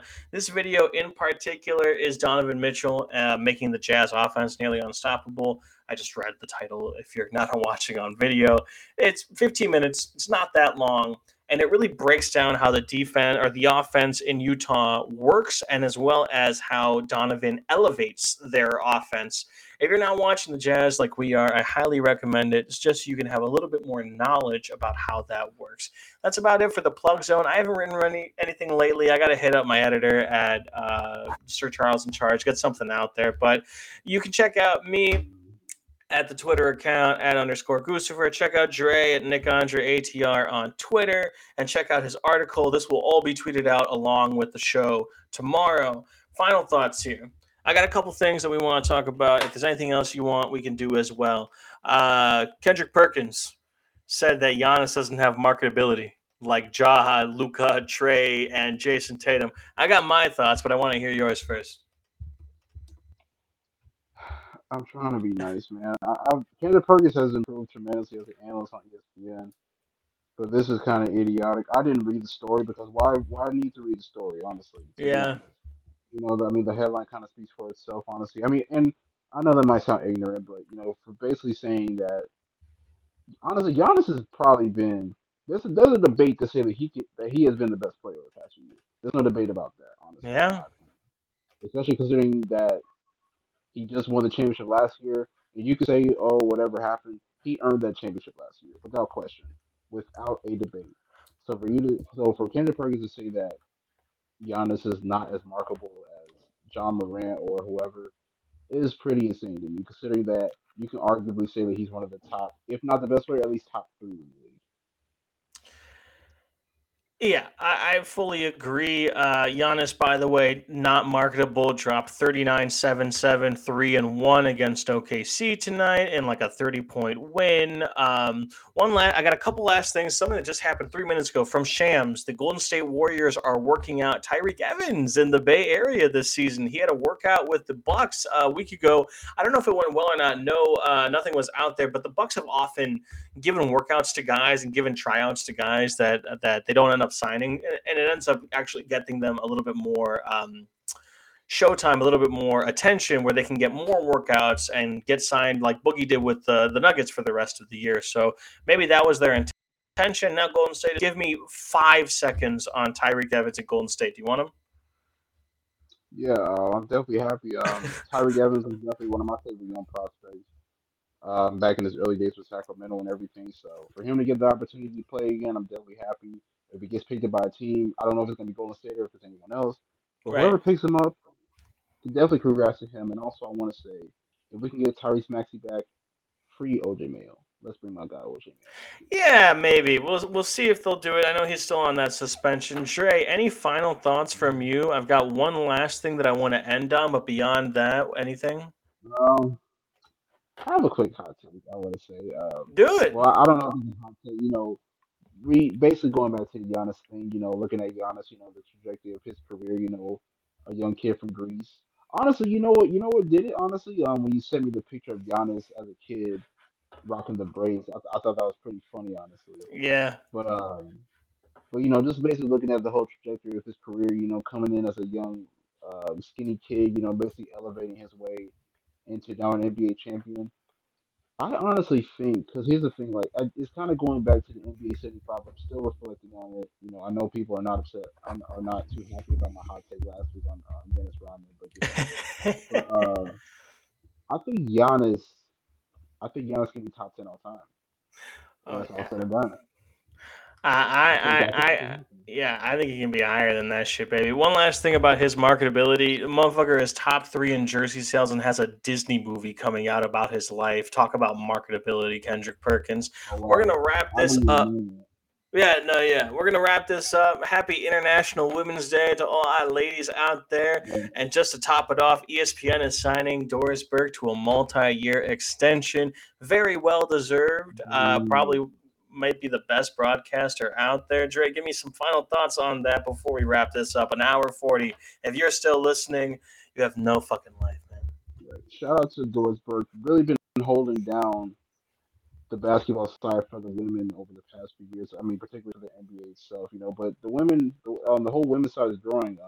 I can't remember her name, but I know she just started doing play-by-play analysis for the NBA. I can't remember her name for ESPN, but I know she did a few games. I know she did a Philly game one time. I think she did a Minnesota game one time there on ESPN. I cannot remember her name. Whoever's listening, please provide her name, honestly, because I cannot remember. I know that she's new, but I definitely, whenever I get her name, I want to shout her out. But I'm definitely happy for Doris Burke, honestly. And since we're on International Women's Day, free Brittany Griner, get her out of Russia. Yes, free Brittany Griner. Yeah, definitely devastating news, and I definitely hope that she can get home really, really soon. Free Brittany. Big shout out to Doris. Thank you guys for checking us out. Hoop Truther Studios on YouTube, at Hoop Truther Pod on Twitter. We'll be tweeting all of this information out tomorrow. Give us a like, subscribe on iTunes, all of that shit. We're on all audio platforms. Follow Nick Andre, one of the hardest working men on Twitter, at Nick Andre ATR. Follow me if you care at _Gucifer. That's Gucifer, or that's Lucifer with a G on Twitter. Thank you for tuning in. We'll catch you next week. Bye-bye. Deuces.